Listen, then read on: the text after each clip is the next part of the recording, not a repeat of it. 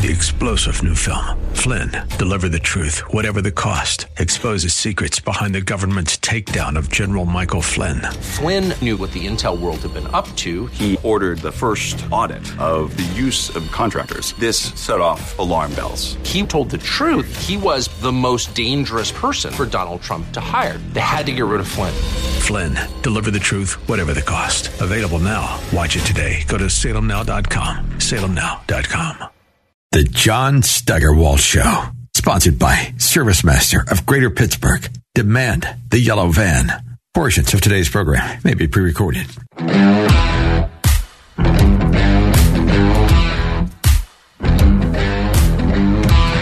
Well, scratch Virgin Atlantic Airlines off the list. I swore off airports a long time ago because I just don't have anywhere I need to go that justifies putting up with the stupidity that you run into at airports these days. It's been a long time since I've flown anywhere. Now, if you have somewhere interesting to go and you're taking your private jet, and I can fly out of the hangar out there for private jets and not go through the airport, give me a call. I might go. So the chances of me ever flying Virginia Atlantic Airlines were never very good. But now, after seeing the story in the New York Post with this headline, Virgin Atlantic scraps gendered uniforms, will hand out pronoun badges, unquote, there's no chance. Now, I'm old enough to remember when airline stewardesses were expected to be really good looking, and most of them were.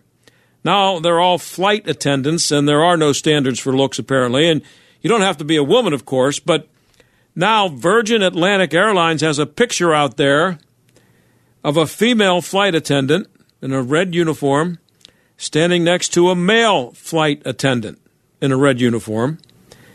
And the guy, they're both actually wearing, but the guy is wearing a dress and high heels. This is in their picture. They're proud of it. And he's posing as effeminately as possible. It's enough to make you puke. And I guess if you were a passenger on the plane, you would check his badge to see if you should say, excuse me, sir, or excuse me, ma'am. You know, you wouldn't want to offend they by picking the wrong one. Them, I guess, offend them. I don't know how it works. And of course, if the plane would crash, instead of having a trained flight attendant who's actually a man, wearing pants and shoes with regular heels trying to help you get off the plane, you'd have a guy in a dress and high heels coming to your rescue. But if he would be wearing a badge, which would prevent you from using the wrong pronoun on him. In a statement, Virgin Atlantic said, quote, it wants to champion the individuality of its staffers by enabling them to wear clothing that expresses how they identify or present themselves. And, of course, passengers will also have the option of wearing pronoun badges. And the company says, quote, this move enables everyone to clearly communicate and be addressed by their pronouns.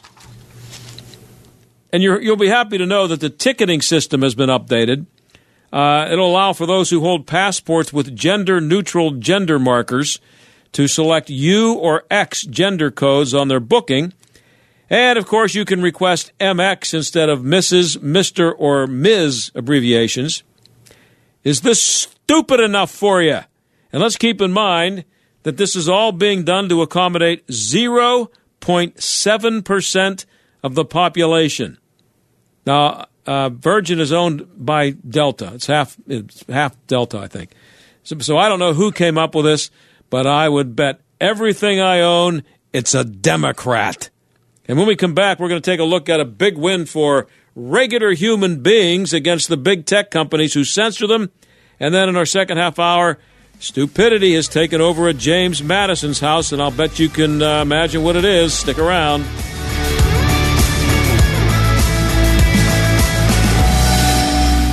The 1619 Project was created by the New York Times with the purpose of canceling our nation's founding in 1776 and replacing it with a claim that America was actually a slaveocracy founded in 1619. This false fictional history of America is now being taught in a public school classroom near you. That's why you need to read Mary Graybar's book, Debunking the 1619 Project, Exposing the Plan to Divide America, now in paperback. The 1619 Project has become part of the curriculum for 75% of America's students as early as second grade. When you read Debunking the 1619 Project, you'll get an in-depth look at the false and divisive tactics being used to characterize America as a nation of oppression. Dennis Prager calls Debunking the 1619 Project the unvarnished truth about a fundamentally decent country, the United States of America. The 1619 Project is a dangerous collection of race-based obsessions that makes Mary Graybar's book, Debunking the 1619 Project, an essential read for concerned parents and educators. Get your copy of Debunking the 1619 Project by Mary Graybar, now in paperback wherever books are sold.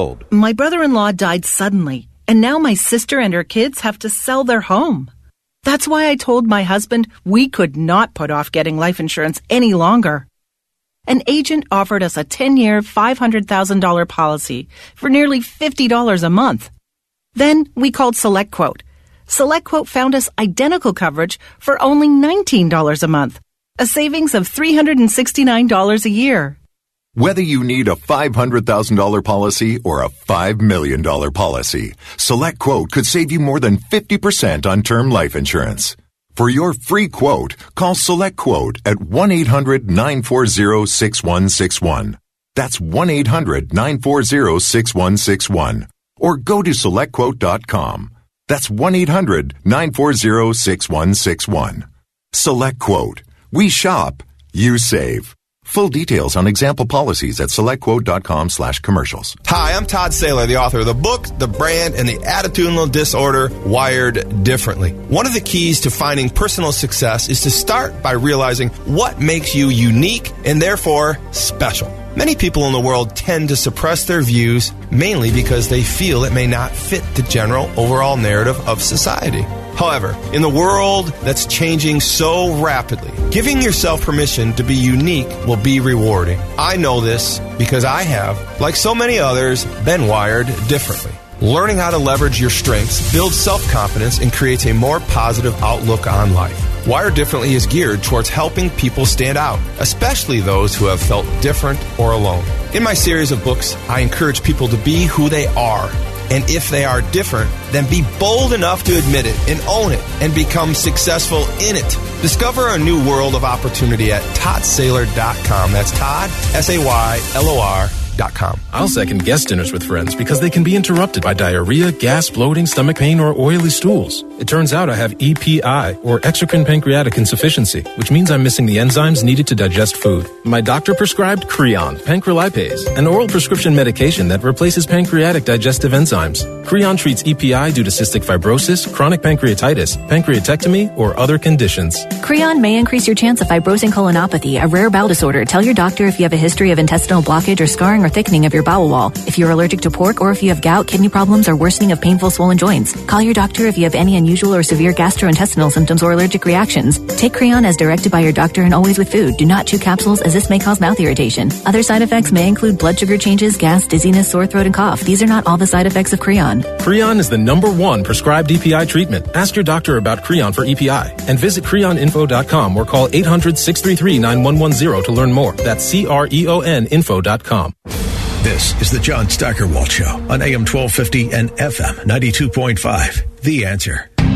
Well, if you're not a liberal, you probably wonder how much longer the tech companies are going to be able to censor conservatives. Or maybe if you're a conservative, you're a little uncomfortable with the government telling the tech companies what they can and cannot put on their platforms. Well, there's a law in Texas that may answer these questions. If it passes a test, ultimately it looks like at the Supreme Court. Claire Morrell is a policy analyst, ethics, and at the Ethics and Public Policy Center, and she joins us now to explain all this. Claire, thanks for being here. Yes, thank you so much for having me on. So let's start with what happened in Texas 2 weeks ago with HB 20. What does it prevent big tech companies from doing? Yeah, so Texas last last September, passed a law called HB 20. It is an anti-discrimination social media law that prohibits any social media platforms that have more than 50 million users in the U.S. from censoring any users based on the viewpoint expressed. So the goal of this law is to prohibit any type of viewpoint discrimination by social media companies. And just 2 weeks ago, the Fifth Circuit upheld that law and reversed a district court injunction that had been placed on the law last December that had barred it from going into effect. So this was a major victory against big tech censorship. Okay, so what about the big tech saying their First Amendment rights are being violated by this law? Yeah, so the Fifth Circuit really excellently responded to their argument and said that they've really inverted the First Amendment by saying that, they have a right to censor speech. That's not what the First Amendment protects. It protects every person's right to the freedom of speech. But they're arguing that somewhere in that is this unenumerated right to censor speech, that they have what they call editorial discretion that is protected by the First Amendment. And the Fifth Circuit said that editorial discretion is not a First Amendment protected expression, and the platform censorship, therefore, is not protected by the First Amendment. So the bottom line is the Fifth Circuit said social media censorship, that's not editorial discretion. It is not protected by the First Amendment. And so how is that different from, say I work for a TV network and my boss telling me that there's certain political views I'm not allowed to express. A lot of people will say, incorrectly, of course, that someone like in that situation when their First Amendment rights are being violated because they don't understand that only the government can really violate your First Amendment rights. Your boss can tell you anything about what you're allowed and not allowed to say on his radio station, right? Or TV station. Yes, right. No, that's correct. And so just to clarify, so what the tech companies were saying, though, is that they were trying to argue that the First Amendment protects their right to censor speech. And so the state of Texas, in passing this anti-discrimination law saying they can't censor certain users based on their viewpoint, was then a violation of that First Amendment, right that they found to censor speech. And the Fifth Circuit said, listen, the First Amendment right to your own freedom of speech, social media platforms, is not inhibited in any way by this law. Platforms are free to tweet and post and speak as much as they want. It is not in any way restricting their own speech.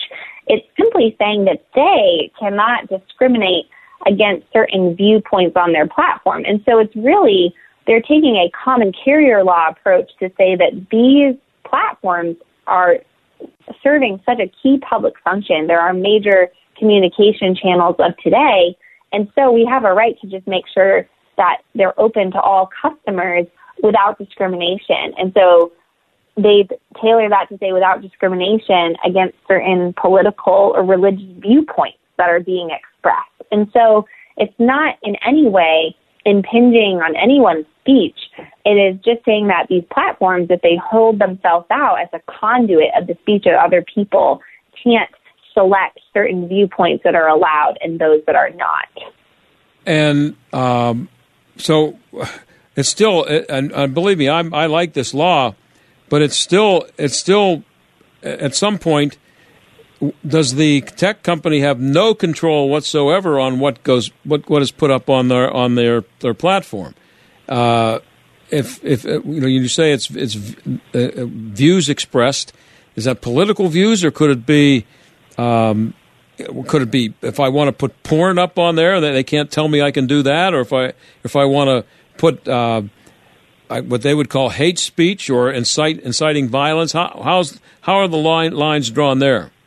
Yes, no, it's a great question because, of course, we don't want, pornography to be proliferating on these platforms. And so this law in Texas is not a content-based kind of regulation or restriction of speech. And so it's not saying certain types of content are allowed or not, because that would be very problematic. It's really trying to use the body of anti-discrimination law, common carrier law, to just say that if a certain person's account is being taken down or their posts are being removed because of a certain political or religious viewpoint that's being expressed, that is what is not permitted. And again, a lot of these issues are going to have to just be decided in court in terms of what that actually looks like. So the law is really just allowing users who feel like they have been censored wrongfully for a particular viewpoint by big tech platforms to be able to actually bring a case against them in court. And then they'd have to prove the evidence that they were, harmed or discriminated against in this way. But right now, there's no legal recourse even open to people who have been censored because of Section 230. Courts just dismiss those cases outright. And so it would actually just provide an opportunity for these cases to be argued and heard. And again, ultimately, they're going to have to provide evidence that they were discriminated against for a viewpoint. And so this isn't a content regulation. It would not have an effect on platforms' ability to moderate certain harmful, obscene content like pornography or hate speech, because again, they're empowered to do that by Section 230, which is a Good Samaritan protection, to take down content that is harmful. They're protected for their moderation decisions in removing that type of content. So would it be up to me then, as an individual in an individual case, to cite that law if I wanted to go to YouTube or Facebook or Twitter and say, listen, they've blocked me and all I was trying to do was express my opinion? Would it be? Does it open up like thousands of court cases where each person who feels like they're being their First Amendment rights are being violated, that they would have to bring a lawsuit or challenge it somehow? Yes, exactly. So it creates a private cause of action so that an individual, and again, this only applies to individual users in Texas, can say that, I think I was discriminated against because of a viewpoint, so my account was taken off Twitter. And so they could bring a lawsuit against Twitter in the Texas court and seek declaratory and injunctive relief, which is basically to say that they would want their account reinstated or their post reinstated. But there's no provision for damages. So just to be clear, there's no opportunity for people to get money from these big tech companies to sue for any type of monetary damages, but it would just simply be for relief, to say that I think I was wrongfully taken off Twitter for this viewpoint expressed, and so I'm going to bring a lawsuit against Twitter in the Texas court. And then I'd have to prove the evidence, and then if the judge ruled in my favor, Twitter would have to essentially reinstate my account and give me relief in that way. We're talking to Claire Morrell, policy analyst at Ethics and Public Policy Center. So you mentioned 230, but before we get to that, because I want to see if you can clear that up for us, whom did the judge say was protected then by the First Amendment in this case? The users and not the companies? Is that the idea? I'm talking about the users of the platform and not the platform itself? Yes, I'm not sure it was that explicit in the sense that, of course, user speech is protected. Everyone has a right to free speech. It was more they were just clarifying that tech companies do not have a First Amendment right to censor speech. And so they claimed that they had editorial discretion as a protected First Amendment category to basically say this law would be unconstitutional by requiring them to host all viewpoints and not discriminate against them. And the judge clarified that it is not a First Amendment right to censor speech. So a good example of what's happening right now, I don't know if you saw the speech, about the speech by the woman whose name I don't have in front of me right now, sorry, but she was elected the first woman prime minister of Italy. And, yes. And her speech was just a spectacular speech, and it went viral, of course, and all of a sudden YouTube disappeared it. And I don't know what the basis of their censoring of it was, but she would then have to sue YouTube in order to get that video put back up? That's correct. And in that case, I'm not sure there would be relief for her in this law in the sense that she's not a resident in the state of Texas. So the effects of this law is going to be limited for the time being to the state of Texas. Well, excuse me, but I'm kind of assuming that if it works in Texas, then other states are going to do it, and you would hope that if it does get to the Supreme Court, it would be a federal law, right? Yes, I would hope that if the Supreme Court upholds it, that other states would follow suit in passing similar laws, so there would be a broader effect. Yeah. But yes, to your point, it's about the prime minister. It would be the kind of thing that then you could appeal to, like you'd be able to file a lawsuit. Where right now there's no mechanism available to people to rectify these kind of censorship issues. They can appeal to the platform directly and say, hey, would you let my video back on? And that's about it. They can't do anything else. And so this would actually finally provide a legal avenue for users who have been censored because of their viewpoints to be able to bring that to a court of law and argue, provide evidence, and show why they were discriminated against and seek relief from that censorship. Okay, so a couple minutes ago you mentioned Section 230. We hear about that a lot. Could you explain what that is and how, as you write in your piece, the tech companies are trying to have their cake and eat it too with Section 230? Yes, so Section 230 is the law that governs the Internet today, and it protects companies from being liable for the speech of others that is hosted on their platforms. So it gives them immunity from essentially being considered publishers. Because again, back when this law was passed in 1996, the Internet really functioned like a bulletin board. And so it was to say that people would be protected for what other people were hosting and posting on their bulletin board, that they weren't legally responsible for that. And so it was to help the Internet get started. And so it provides them immunity protections from being responsible for the third-party speech of others hosted on their platforms.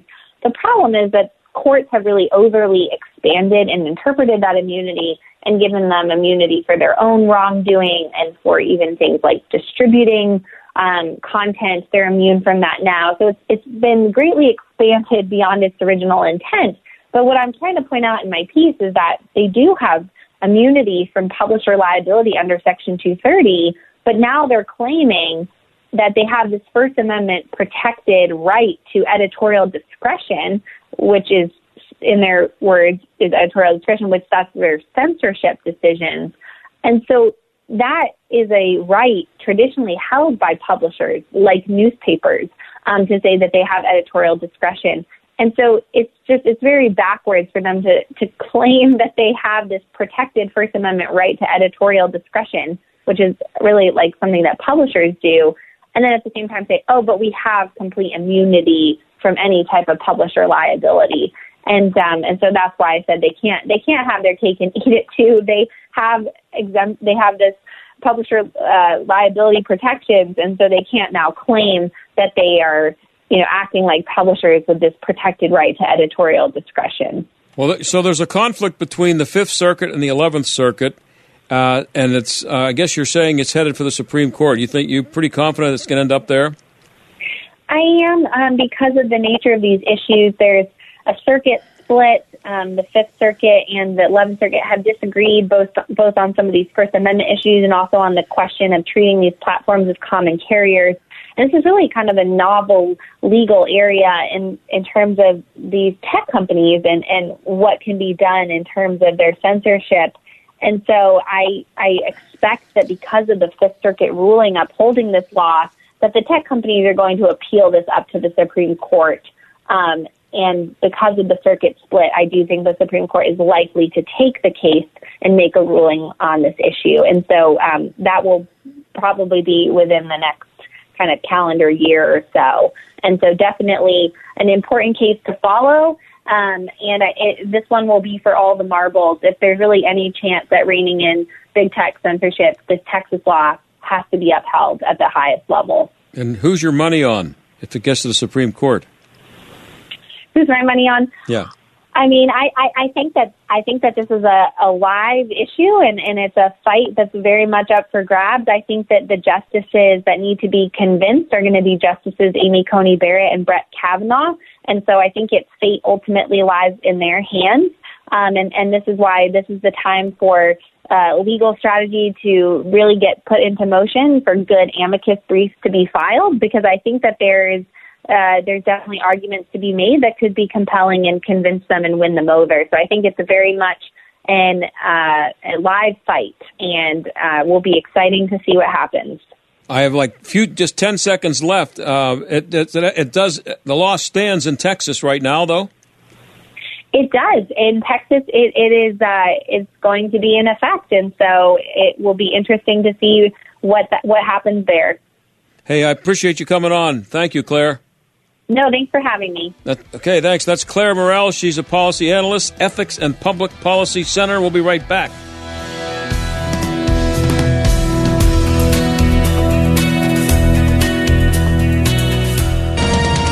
With SRN News, I'm John Scott. After Hurricane Ian, hundreds of hospital patients are being evacuated now from facilities across the Fort Myers region in Florida. We're in the process of evacuating 2 healthcare facilities to safer locations north. Governor Ron DeSantis in his morning briefing. Hospitals have been hit by 3 main issues: power outages, floodwaters, and one large health system without water in all of their facilities. Florida Hospital Association President Mary Mayhew says that system's fast approaching a point where they will not be able to safely take care of their patients. At least 9 hospitals affected and 1,200 patients being evacuated. Meantime, the Florida Healthcare Association says about 3,400 residents have been moved from more than 40 nursing homes. I'm Ben Thomas. The storm is expected to next impact South Carolina. This is SRN News.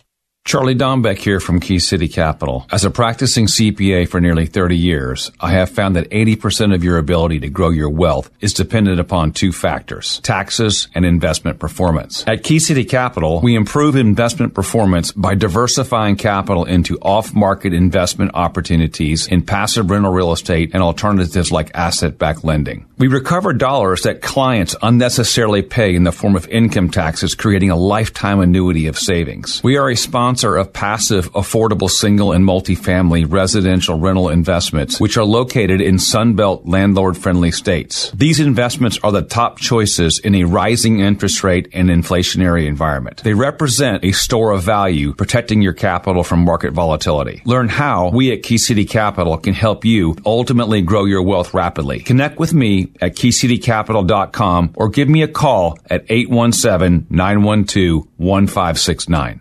Jay Sekulow doesn't agree with the vice president. The first request we made, pass a bill to create a pathway to citizenship. The border is secure. So painful it's secure, to get to there. If you mean by secure, it's not secure. That's yeah, I mean, we all know it's not secure. Yeah, no, I mean, look, she should be honest in saying we have a disaster at the southern border. Sekulow, weeknights at 6, right before Brandon Tatum at 7 on AM 1250. The Answer. Hear the latest reporting and analysis on the big stories of the day on the Daybreak Insider podcast. It's top-notch reporting from SRN News, along with the sharpest insight from Hugh Hewitt, Mike Gallagher, Dennis Prager, Sebastian Gorka, and the voices of townhall.com. The Daybreak Insider podcast. It's your first look at today's top stories. Available at Apple Podcasts, Spotify, Google, and at SalemPodcastNetwork.com. Attention. This is a special alert for all Americans who own a vehicle with less than 200,000 miles with an overpriced auto warranty or no warranty coverage at all. Due to the increase of new and used car prices, repair costs, and the price of gas, people are keeping their cars longer than ever, which is why CarShield is announcing a low-cost month-to-month vehicle protection plan to save any driver out-of-pocket expenses on covered auto repairs. Call now to find out how you can save thousands for covered auto repairs. Yes, you heard that correctly. You could save thousands on future auto repairs. Our specialists are standing by for all drivers to call for a free quick quote. Call 800-518-1985. Vehicle Protection Plan pricing is at an all-time low. Plus, drivers who purchase this coverage today will receive rental car options, free roadside assistance, and free towing. Call 800-518-1985 now for your free quick quote. That's 800-518-1985. What do you have to lose? Call 800-518-1985. Again, 800-518-1985. AM 1250 and FM 92.5. The Answer. WPGP, Pittsburgh. W223CS, Pittsburgh. A division of Salem Media Group. Listen on the Answer mobile app, smart speakers, TuneIn, iHeart, or Odyssey. Stuck in traffic? We've got the answer. More delays on 28. It's just been a real trouble spot. Now there's an accident inbound, jammed up from RIDC Park to approaching Highland Park Bridge. Outbound also tied up Route 8 up to RIDC Park. That could be a gate or delay. Now on the Parkway East outbound, a tie-up from Glenwood up to Edgewood Swissvale. An accident off to the shoulder there. Inbound heavy from Boulevard of the Allies to the Fort Pitt Bridge. That's a look at traffic. I'm Jenny Robinson. AM 1250, The Answer. Weather. Clear skies for tonight with a low of 42. Tomorrow, sunshine followed by clouds, the high 67. Tomorrow night, we'll see a little rain from tropical rainstorm Ian late. Otherwise, mostly cloudy skies, low 51. Saturday, some rain from tropical rainstorm Ian and a high of 61. Sunday, clouds followed by a brightening sky, high 65. With your AccuWeather forecast, I'm forecaster Drew Shannon. Are you kidding me? Gas prices are up again? Somebody has to do something. Well, someone did. That's why I use Upside. Upside? What's that? It's a free app that pays you back real money for every gallon of gas or diesel you buy. I just earned 25 cents back on every gallon of this tank. Hold on. So the Upside app is free and you actually get cash back every time you use it? No strings attached? Yep, it's awesome. Check it out. It only takes a couple of minutes to sign up. Instead of just watching your dollars go into your tank, start putting money back into your wallet with the free app from Upside. With the price of gas today, it's big news and big money. To cash out of your Upside cash, just transfer it to your bank account, PayPal, or a gift card. Upside users have already earned over $200 million. Now it's your turn. Download the free Upside app and get cash back on every gallon of gas. Use promo code SALEM for an extra 25 cents per gallon on your first fill-up. That's code SALEM. Use code SALEM for an extra 25 cents per gallon back in your first fill-up. Cashback's not available in gas in New Jersey and Wisconsin. The secret to the market beat stock pick strategy is so simple, it is going to drive you crazy. Ask yourself, is this current market making you sick? Logging into your brokerage account day after day only to see lots of red? Well, let me tell you a secret. The best stocks to own are the companies that are consistently printing real profits year over year. The crazy thing is that it's even more effective in months like right now. Down markets means everything goes on sale, including these profit-printing machines. Want to stop playing the loser's game and guessing what the next hot stock will be? Market Beat is about to text you our new report. 7 stocks to buy and hold forever when you text the word profit to 68285. These companies print billions each year in profit and show no sign of slowing down. Get your free copy of 7 stocks to buy and hold forever. Just text profit to 68285. Text the word profit to 68285. Don't wait. This report is only available for a limited time. Text the word profit to 68285. Standard message and data rates may apply. Please consult with your investment or tax professional. AM 1250, The Answer. Brandon Tatum, unapologetically Christian and 100% real. We have to pray for and be mindful of what's going on in Florida. We believe that God will bless those there and help protect them, but we also know that we cannot let these left-wing media personalities lie on Ron DeSantis and make it as if he's a god controlling the weather. The Officer Tatum Show, later tonight at 7 on AM 1250. The Answer. Over 50,000 police officers are assaulted on the job each year, leading to injuries and death. This is the reality they deal with when making contact with the public. Another reality is that if someone doesn't comply with a lawful order or uses force against them, police may have to use sufficient force in response to obtain compliance. Use of force is always ugly. Nobody likes it, especially police, and nobody knows how it will turn out. Spread the word. For de-escalation to work, both parties must de-escalate, and de-escalation isn't necessary if there is no escalation. Help police by not escalating. Don't attack or try to disarm an officer, whether it's getting asked a question, getting a citation, or getting arrested. Don't argue, don't resist, don't flee. After the encounter has been resolved is the time to address any complaints. Comply now, complain later. Keep everybody safe. This message brought to you by the National Police Association. To learn more about how to help law enforcement accomplish its goals, visit nationalpolice.org. The John Steigerwald Show, AM 1250, The Answer. Well, James Madison was a pretty smart guy. He's credited with writing the Constitution that created the greatest national government and the greatest country in the history of the planet Earth. And, of course, that would include the Bill of Rights, kind of an interesting and important thing. His home in Sperryville, Virginia, Montpelier, is a museum. At least it used to be. Now it's a joke or heading toward becoming a joke. Brenda Hafera is the Assistant Director and Senior Policy Analyst for the Simon Center for American Studies at the Heritage Foundation. She wrote about this, and Brenda joins us now. Brenda, how are you? Well, John, how are you? Good. Thanks for coming on the show. You were on the phone being called by Mike when I said in my intro that it appears that they're turning Montpelier in Virginia into a joke. I don't know if that's too strong, but it was once a museum. I don't know if it still is one dedicated to the guy who wrote our Constitution, but what's changed or is changing at this point?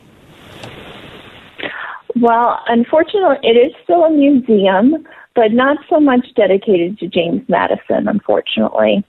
There are currently no exhibits on James Madison at Montpelier at his own home. So Madison is discussed only during a portion of the house tour, which focuses on some biographical information about James and Dolly Madison, the enslaved people, and the Constitution. And his three big ideas are discussed during a brief video in the visitor center. But that's where Madison's role really ends. The predominant focus at Montpelier is the mere distinction of color exhibits, which is a series of exhibits on slavery in the cellars and the South Yard. And some of those exhibits talk about the individuals and families who were enslaved there and what life was like for them. But some of them have a really political focus. So, for example, one video in the basement of James Madison's home is on slavery's lasting legacies. And it shows protesters carrying Black Lives Matter signs and police brutality signs and contends that there are probably more defeats than victories in pursuit of justice and fairness and equality in American history. That sounds pretty ugly. So what does a person who thinks he or she is going to see, who thinks that that's what they're going to see is exhibits on James Madison's contribution, what do they see upon arrival at Montpelier? How quickly do you know that you're in the wrong place, if that's what you're looking for? Well, I think you know pretty quickly, because it's really what's missing that I think people will find the most disconcerting. So what's missing is Madison himself, a focus on his accomplishments. And Madison was father of the Constitution.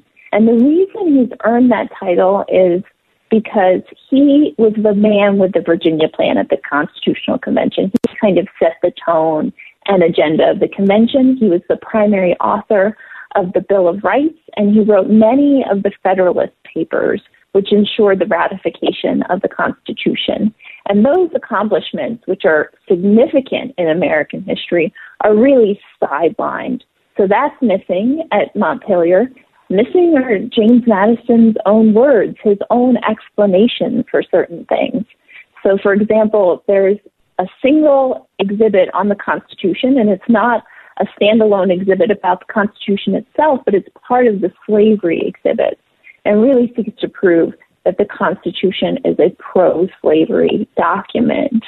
And in Madison's own words, he would contest that. He said that the constitutional delegates at the convention refrained from admitting into the Constitution the principle that you could have property in men. And that's the constitutional basis that later allows for the elimination of slavery. And his explanation is missing in that exhibit. This is amazing that this is going on, but I've read a couple of biographies of James Madison, and I was just looking it up as you were talking there to make sure I was right about this. He was born on March 16th, 1751, okay? That would make him 25 years old when the Declaration of Independence was written, and not yet 30 when he wrote the Constitution. The guy was a genius who wrote a document. I know there were other people contributing, but he's mainly responsible for the finished product. And the only thing they can focus on is that he was not able to separate himself from a culture that existed for thousands of years, which was that there were slaves everywhere, not just here on this continent, but all over Europe and Africa.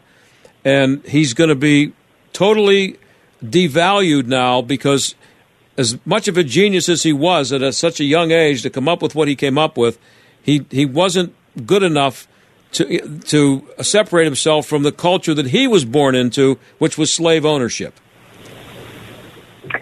So I think what you said is correct. Madison is very, very young. Madison is a genius. He is a significant scholar. He's one of the youngest delegates at the Constitutional Convention, and yet arguably he is the most important. Others will say George Washington or James Wilson, but Madison really frames the conversation, and he does that by studying ancient and modern confederacies. He's trying to solve this problem of how a republic can actually exist over a large territory. This is something that had never been done before, and he believes that he has the answer. And I think it's true that slavery is part of our past, and we should talk about it. I don't think any honest American wants to whitewash our history, but we should always acknowledge that slavery was something that was contradictory to our principles, and that the founding generation and also all subsequent generations that came afterwards worked to eliminate and to put slavery as the central animating force behind our economy and behind the Constitution really does a disservice not only to the founding generations, but to those generations of Americans that came after them as well. What did Madison write into the Constitution that allowed for the eventual end of slavery? And how aware was he of having to do of wanting to do that or needing to do that?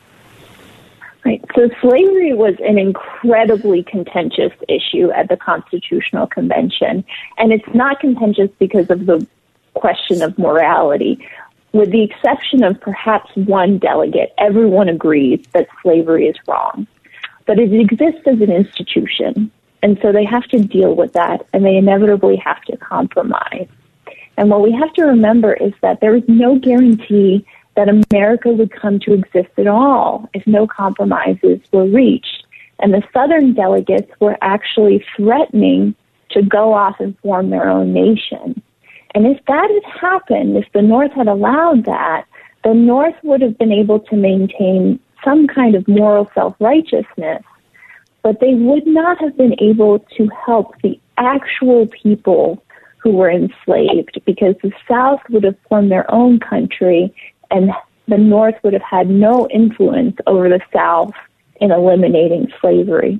So that is one part. The other part is not allowing the idea that you can have property and men in the Constitution, and that is the political basis eventually in our history that leads to the elimination of slavery, and that's something that Madison and the other delegates were very careful in maintaining. So, and we're talking to Barbara Hafera. She's the Assistant Director and Senior Policy Analyst for the Simon Center for American Studies. I'm sorry, Brenda. What did I say, Mike? I'm the worst with names. I'm looking right at it, too. I'm sorry about that, Brenda. But it's with the Heritage Foundation. So who's responsible mostly for the stupidity that's existing at Montpelier now? So the Montpelier is owned by the National Trust for Historic Preservation, which has a great deal of influence and resources. They have almost $412 million in assets, which includes $4.5 million in government grants, and they own 27 historical sites around the country, including Montpelier. And they've really been supportive of some of the things that are going on at Montpelier. The other group that seems to have been influential is the Southern Poverty Law Center, which started out as having a good mission, but has now really become an extremist group. And they seem to have had a great deal of influence at Montpelier. One of their associates was featured in the video that I mentioned. He was actually asked to produce that video for Montpelier. There's a great deal of overlap between the SPLC's critical race theory curriculum and the exhibit on the Constitution at Montpelier. Montpelier has an exhibit aimed at teaching children about race and slavery. That's the only children's exhibit at Montpelier, and they do that partly through children's books. And all 8 of the books that they have featured in that exhibit are recommended by the Southern Poverty Law Center. And how much of this is just laziness? You did a great job of describing what Madison and the other people involved with the writing of the Constitution were facing. And you really can't, it's a lot easier to just do what they're doing now and make it, no pun intended, a black and white issue of slavery good or slavery bad. So is it just not possible anymore to include nuance in a museum like this? You can't. You just because you can't. They're either not smart enough or not patient enough to look into it and see how complicated it was. So I would say it's a mixture of both. One is the fact that we don't read our primary sources anymore. So that's in part why our history has become so contentious, because when there are alternative views, we have no way to decipher between those two views unless we read the primary documents, unless we read what the founders actually said about these things. Mm-hmm. But unfortunately, I don't think at Montpelier that it's a matter of negligence. I think this has been deliberate. The Southern Poverty Law Center seems to have been influential for a number of years.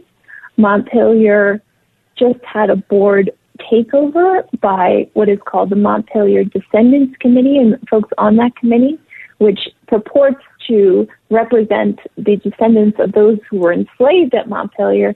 But if you look at Montpelier's documents, they have a rubric for how slavery should be taught, and it says that descendants can include not only those who have an actual genealogical connection to those who were enslaved, but anyone who feels connected to the work the institution is doing, whether or not they know of a genealogical connection.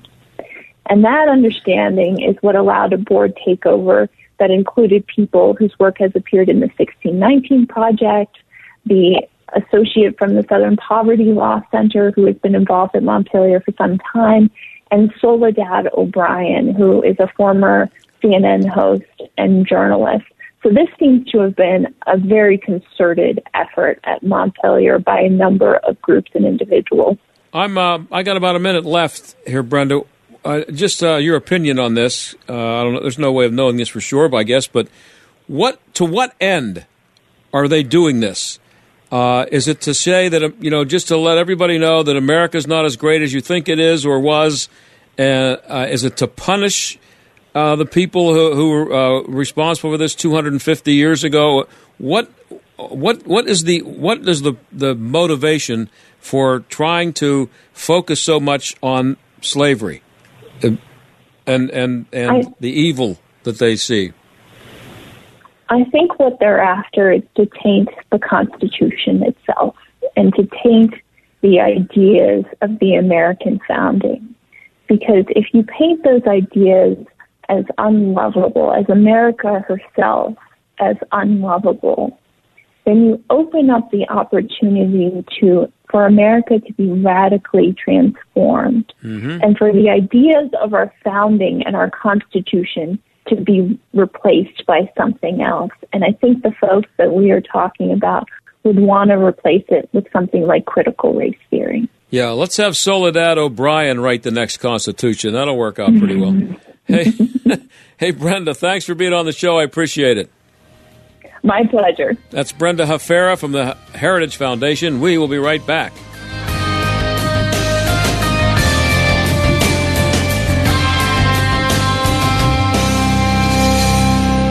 Ad paid for by the Sentinel Group. Attention Marines, military personnel, families, and contractors who were stationed at Camp Lejeune. Were you present at Camp Lejeune between August 1953 and December of 1987? You may be entitled to significant compensation. For nearly 34 years, those in the Marine Corps' base Camp Lejeune were exposed to contaminated drinking water, resulting in devastating injuries, including several forms of cancer, adverse birth outcomes, Parkinson's disease, and more. North Carolina's procedural laws have prevented victims from getting the justice they deserve, but passage of the Camp Lejeune Justice Act of 2022 would allow you or a loved one to file lawsuit seeking compensation for illnesses and injuries linked to the toxic water. Call today for your free consultation. 800-860-3973. Let our experienced attorneys fight to get you the compensation you deserve, and you pay nothing unless there's a recovery in your favor. Call 800-860-3973. That's 800-860-3973. Again, 800-860-3973. Hi, Dennis Prager here with some information on a new product that's quite fascinating for staying healthy, Cofix RX.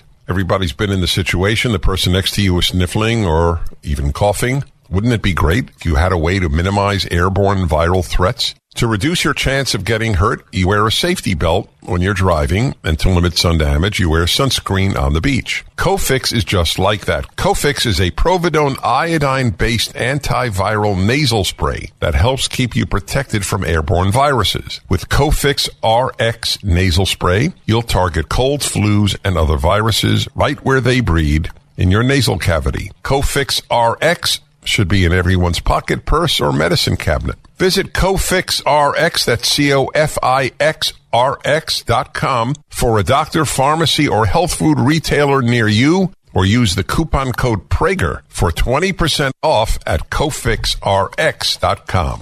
This is the John Steigerwald Show on AM 1250 and FM 92.5. The Answer. Oh, you know, when I left the Big K about 12 years ago, and I thought retired, I think I was even more than semi-retired. I went for a while there where I had no job to go to, and it took me not very long to figure out that I couldn't do that. It was boring me to death. So one of the things I had planned to do was take a trip, as I'm a big history guy. I was going to take a trip to Virginia and go see Montpelier, maybe go to George Washington's home, Thomas Jefferson's. And it's always been something I've always wanted to do. I've a love for history. There is no chance on this earth of me ever setting foot at Montpelier or at any of the other places because it would make me want to throw up. Just thought I'd let you know. I'll talk to you tomorrow. The John Steigerwald Show is a production of Salem Media Group and sponsored by ServiceMaster of Greater Pittsburgh. Demand the yellow fan. 3-star General Michael J. Flynn, head of the Pentagon Intelligence Agency, knew all the government's dirty secrets. He was one of the most respected generals in the military. Flynn knew what the intel world had been up to. He understood its funding. He ordered the first audit of the use of contractors. This set off alarm bells. The explosive new documentary, Flynn, Deliver the Truth, Whatever the Cost, uncovers the facts behind this scandal. Flynn told the truth. He was the most dangerous person for Donald Trump to hire. I find out the worst enemy that I'm going to face in my life is right here in America. They took my assessment and they wanted me to change it. And I was like, I'm not changing it. They had to get rid of Flynn. With in-depth interviews, archival footage, and never-before-seen personal records of the man behind the headlines. I just felt like I was drowning. Flynn, Deliver the Truth, Whatever the Cost. Available now. Watch it today. Go to salemnow.com. salemnow.com.